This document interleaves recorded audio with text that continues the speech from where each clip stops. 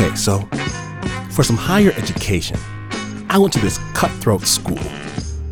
And I had this professor, right, who was known far and wide as being a very scary man. Every day, he'd call on a different person from class and kept that person in the hot seat for the rest of the hour. Question after Socratic method question.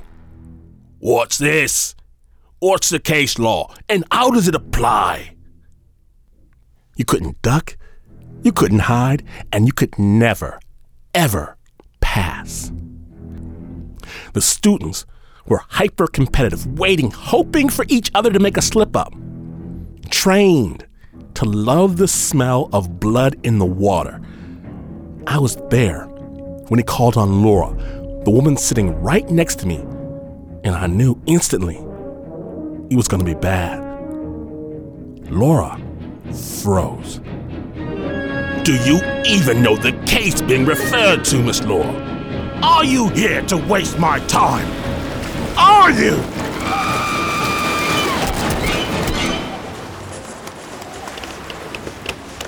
By the end of it, he'd reduced a grown woman to tears.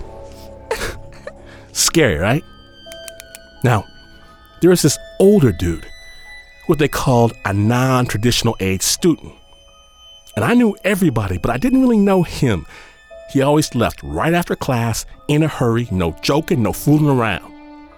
I didn't even know his name until the next day when the professor looked down at the seating chart and said it like a cat ready for his mouse. Mr. Wilkins.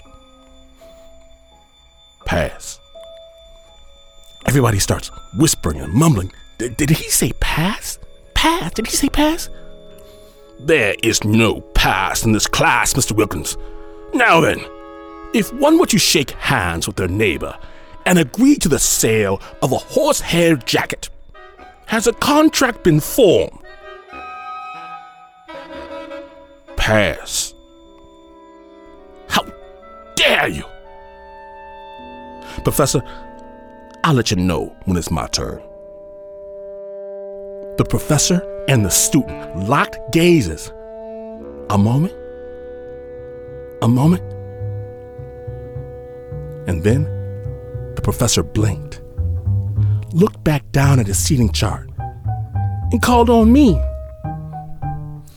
Mr. Washington, does your handshake with your next door neighbor constitute a contract? Yes. Careful, Mr. Washington? No. The class roared in laughter, and my hour-long humiliation began. And after class, everyone gathered around Wilkins as he was walking out of the door. Hey, man, wow, how'd you face down the professor like that? I've never seen anything like that before. And Wilkins stopped, kind of looking bewildered. And then he looked at us like we were all slow. I was up all night on my double shift as an emergency room physician. What?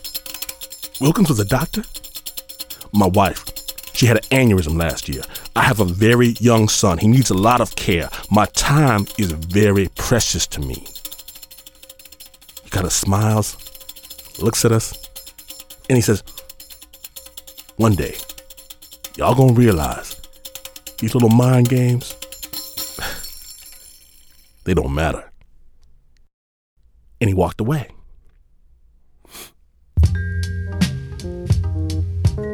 And the next time I saw him, he sat down next to me in the professor's class, and I felt a lot of things. Respect, admiration, yeah. But for that tiny peek behind the veil of his world, I felt gratitude. See, some things matter. Some things don't. It was about time I started trying to figure out the difference. Today on Snap Judgment, from PRX and NPR, we proudly present gratitude. Stories from the past year that moved us in so many different ways. It is the season. My name is Glynn Washington, and this is snap judgment.